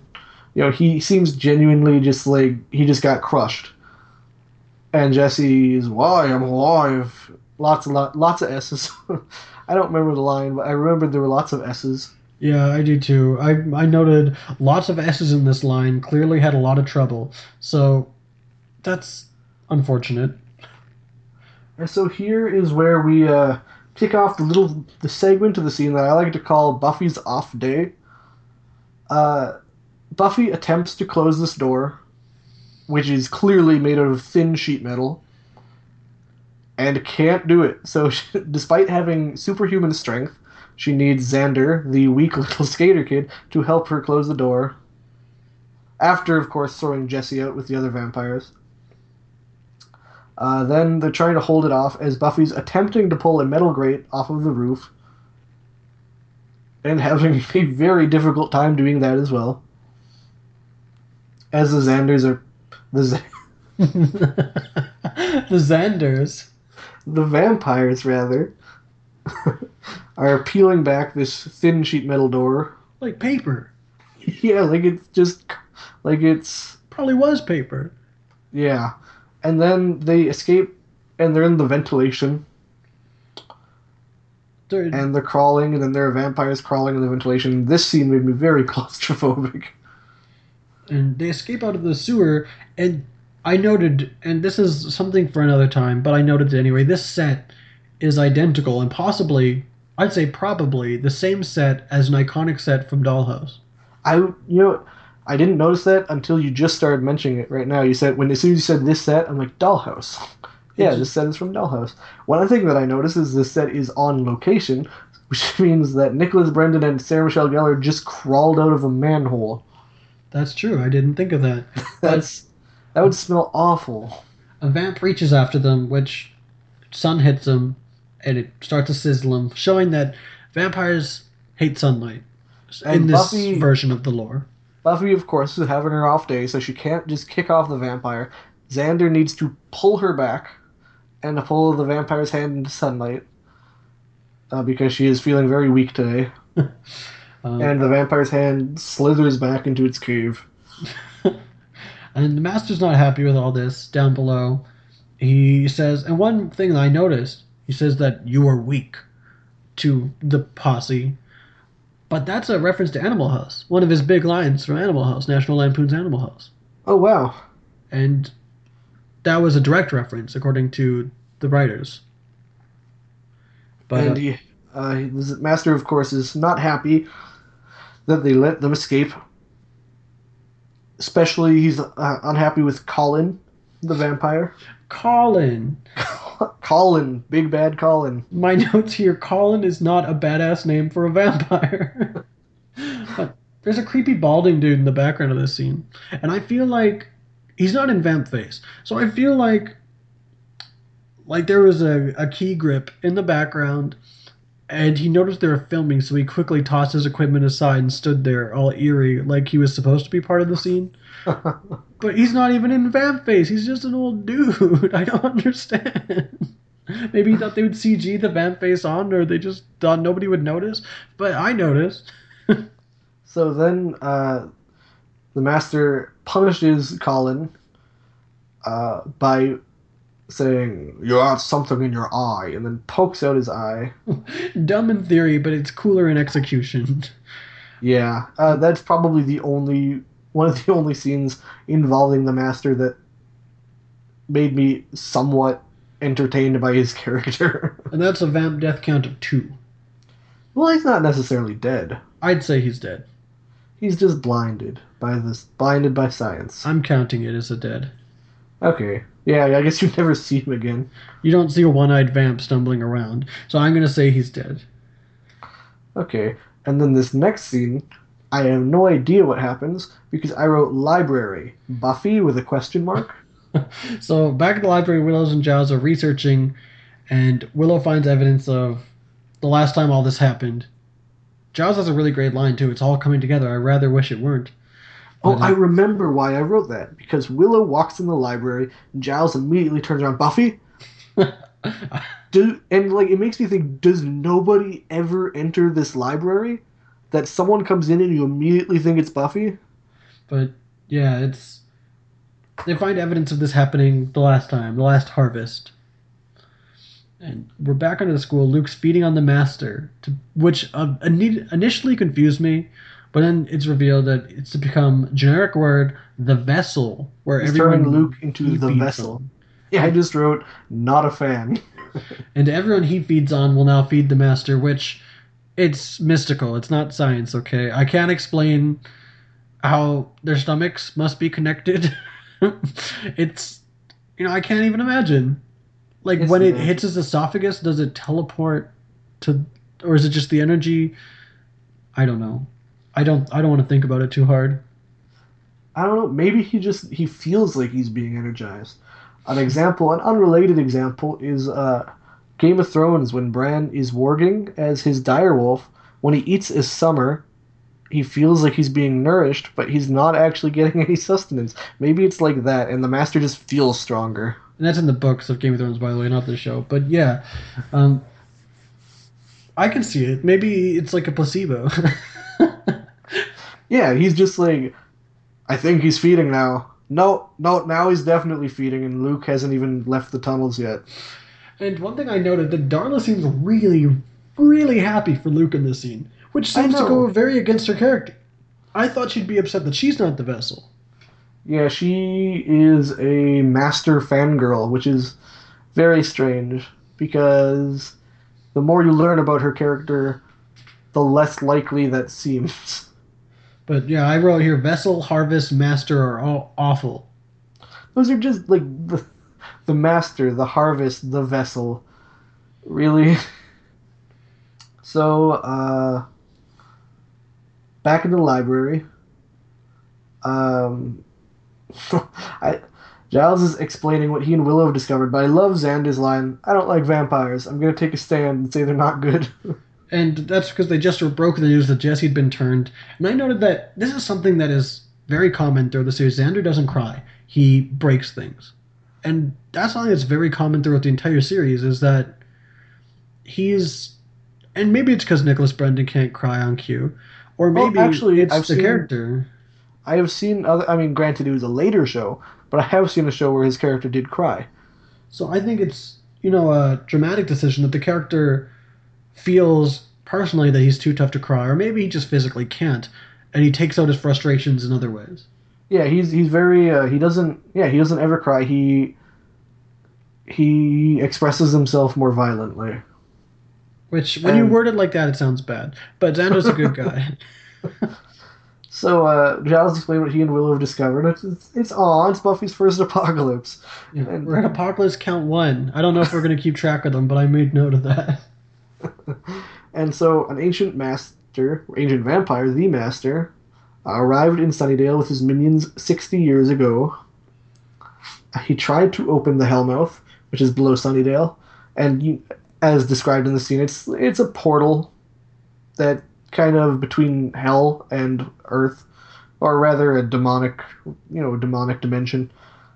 And they tried to open it and allow demons to invade, but he was swallowed by an earthquake, Right?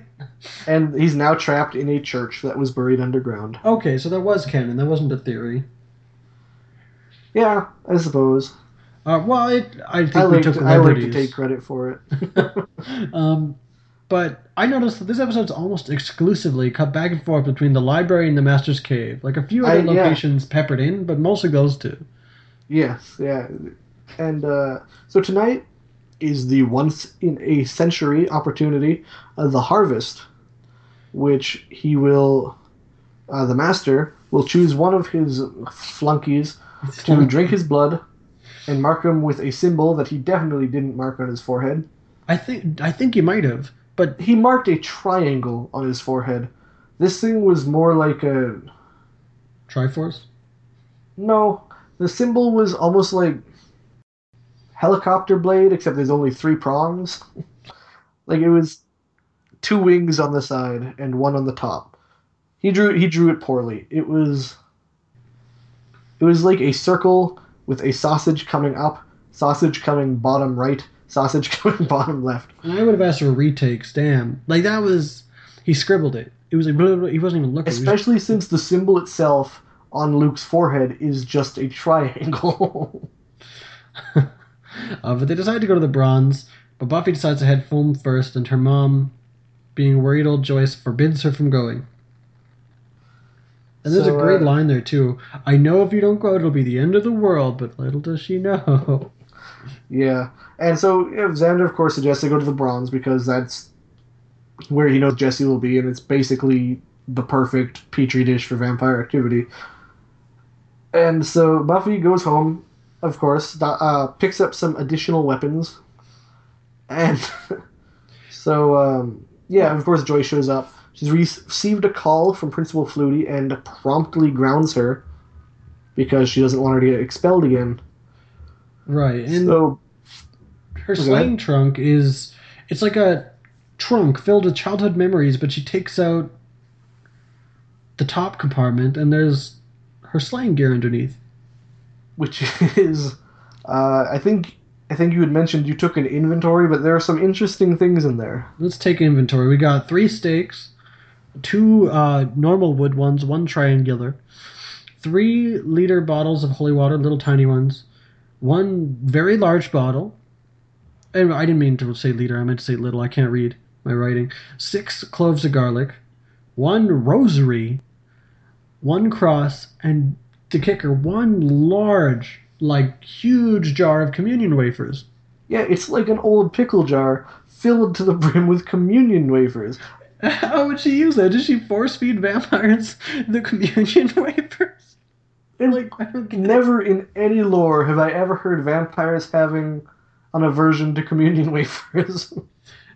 It's beautiful. And she sneaks 2 snakes. Like, wait. Steaks, not snakes.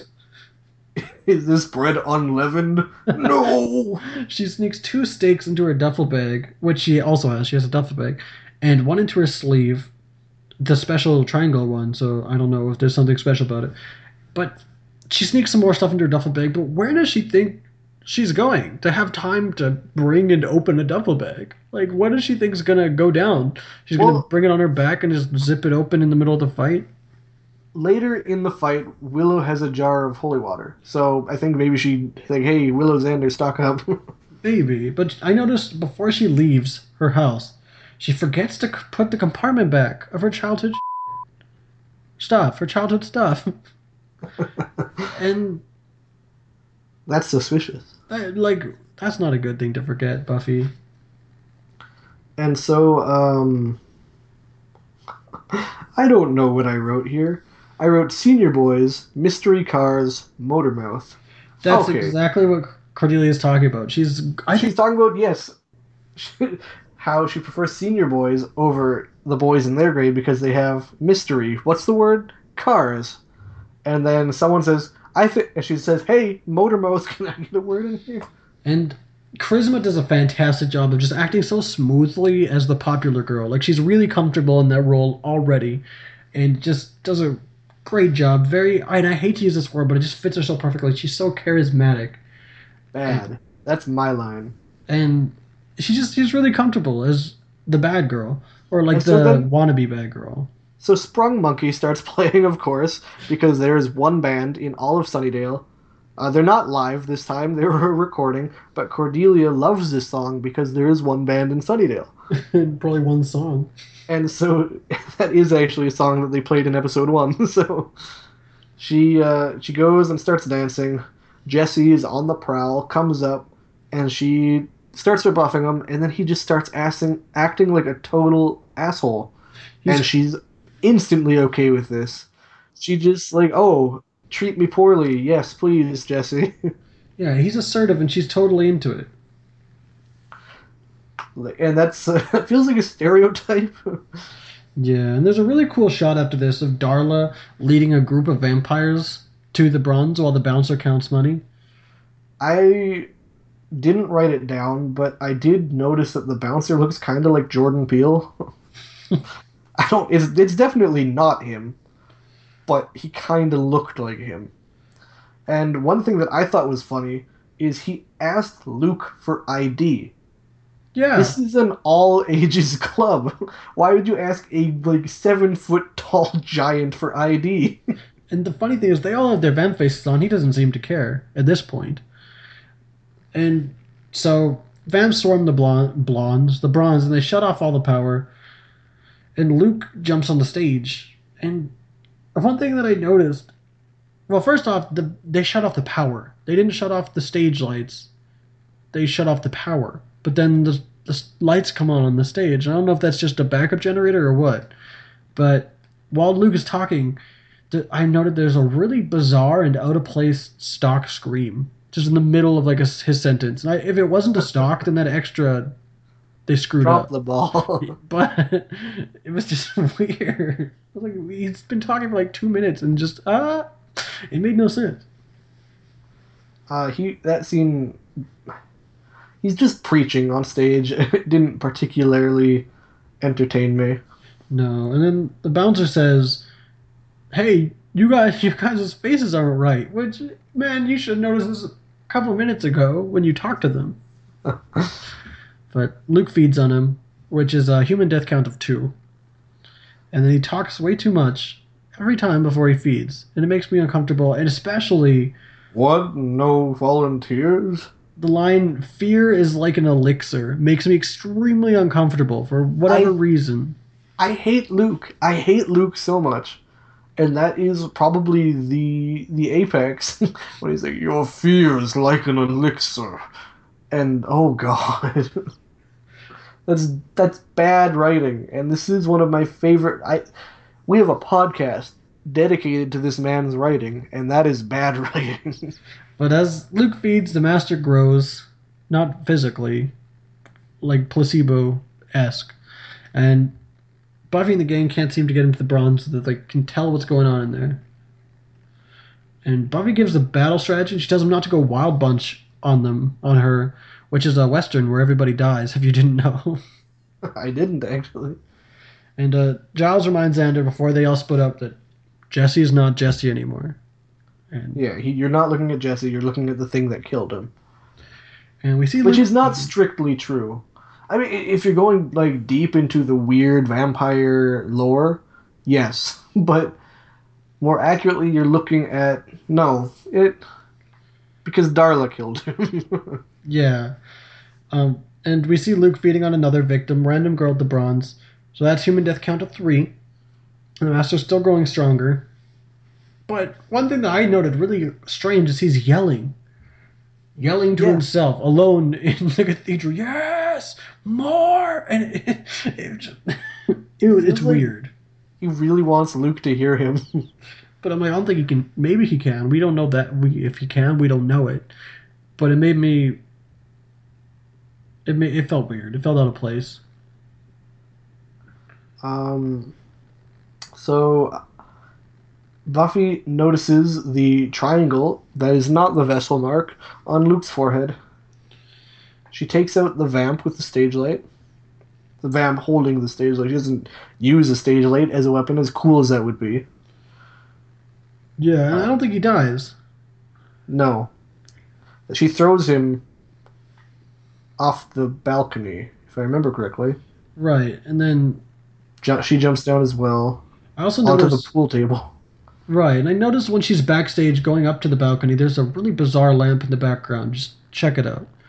But yeah, she jumps up on there, and Luke sees her up there, and they have a conversation, and he spits so much exposition, it makes me feel weird. It just... Everything he says makes me feel dirty. Luke makes me uncomfortable. But yeah, Buffy throws the vamp down, interrupts as Luke is about to eat Cordy, and then does the handspring from the pilot to get down from the balcony. Now she could have done a flip, but instead she turned around and did a back handspring when she could have just done a front flip. Why? That was unnecessary. But one thing that I thought was cool, she did a cartwheel over the pool table, as you said, and as she's doing it, she grabs a cue in the process, which is pretty... I never tried to do that. Maybe it's easy, but it looked pretty cool. And then she uses the pool cue. Yeah, and without missing a beat, she stakes a vamp off stage, which is a vamp death count of 3. Which is a kind of cheesy sight gag. Yeah. She sticks the pool cue in him. She lets go. Pool cue stays there and then falls back because apparently he didn't dust until I don't know. He took a while to dust. Yeah, I guess so. I liked it though. I thought it looked cool. Kind of cheesy, but cool. I wrote here symbol decap. So, Vampire is trying to bite Xander. Buffy grabs a symbol from a drum set. And it says heads up.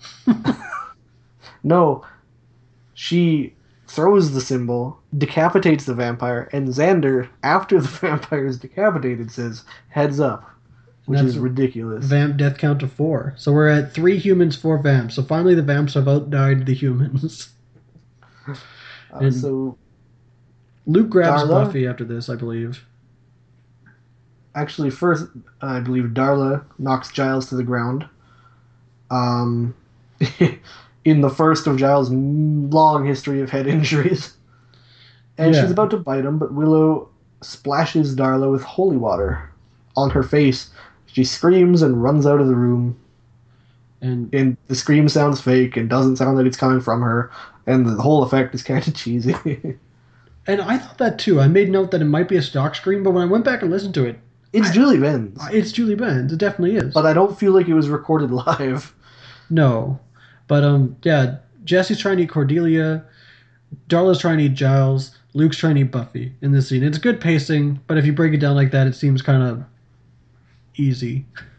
So then Xander, he confronts Jesse again with a stake that he's going to kill him with, but he hesitates.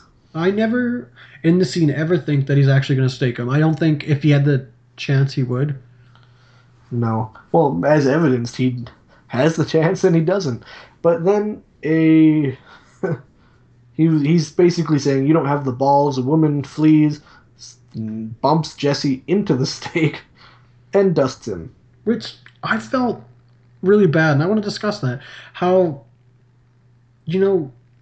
bad would you feel if you were Xander in that situation? You weren't going to do it. You were bluffing, but then you do it. I have an answer for that. I would feel so bad that I would repress it for the entire series and never mention it ever again.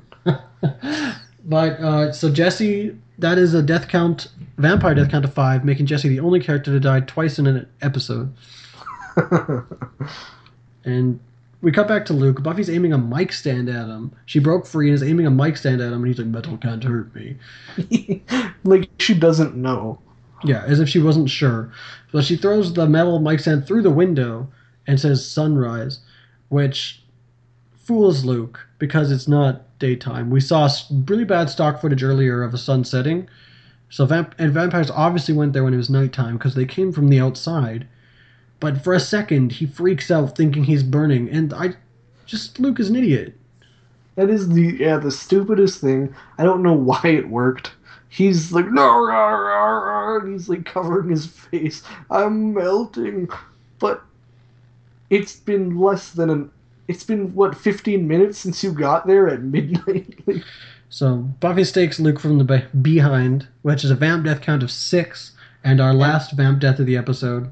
And she also says, I can't remember, is it about 6 hours, moron? Yeah. And he has a really bad slow-mo death and really bad dusting effects.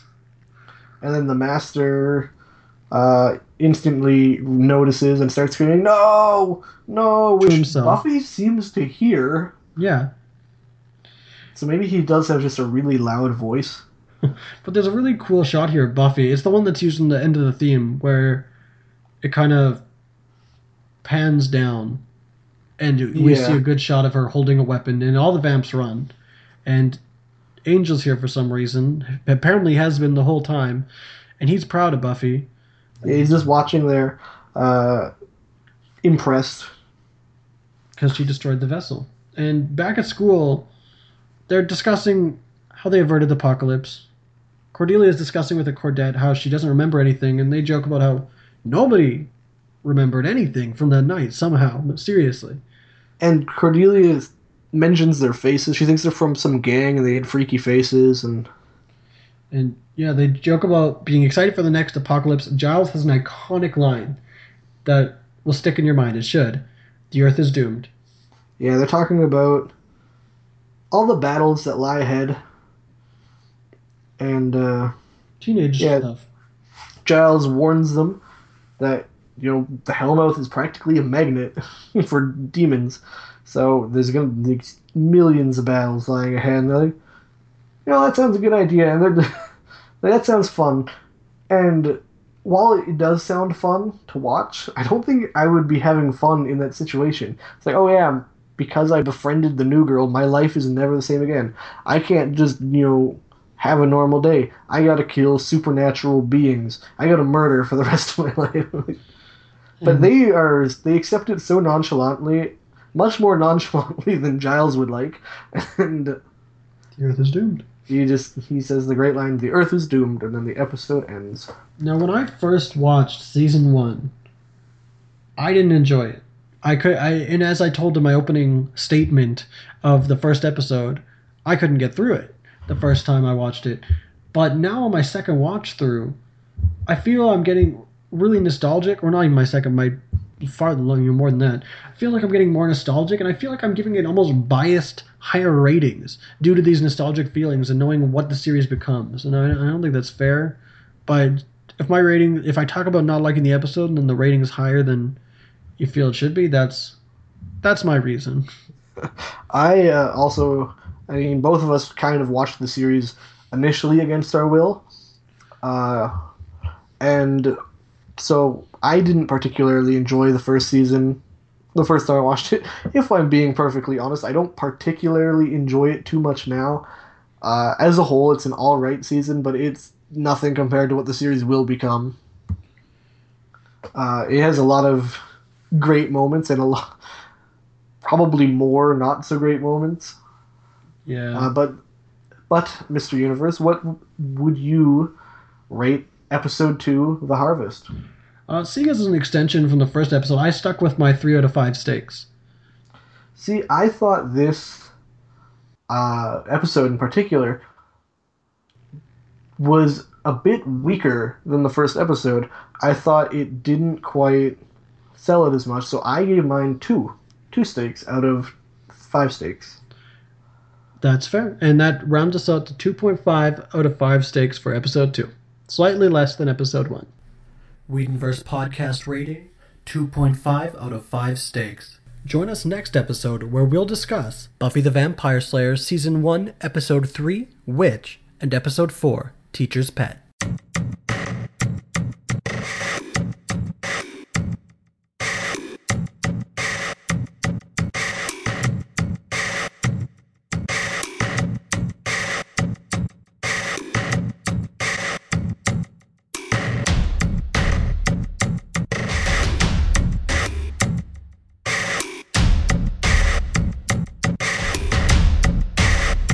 Can't wait until next week? In the meantime, check out Long Box of Doom, a podcast about comics, on hhwlod.com. All programs, productions, characters, music, and stories discussed in this non-profit podcast belong to Joss Whedon and/or their respective networks. All music, clips, and discussion used is either original, royalty-free, or released under Creative Commons designation CC BY NC SA. For more information, visit creativecommons.org. Thanks for listening.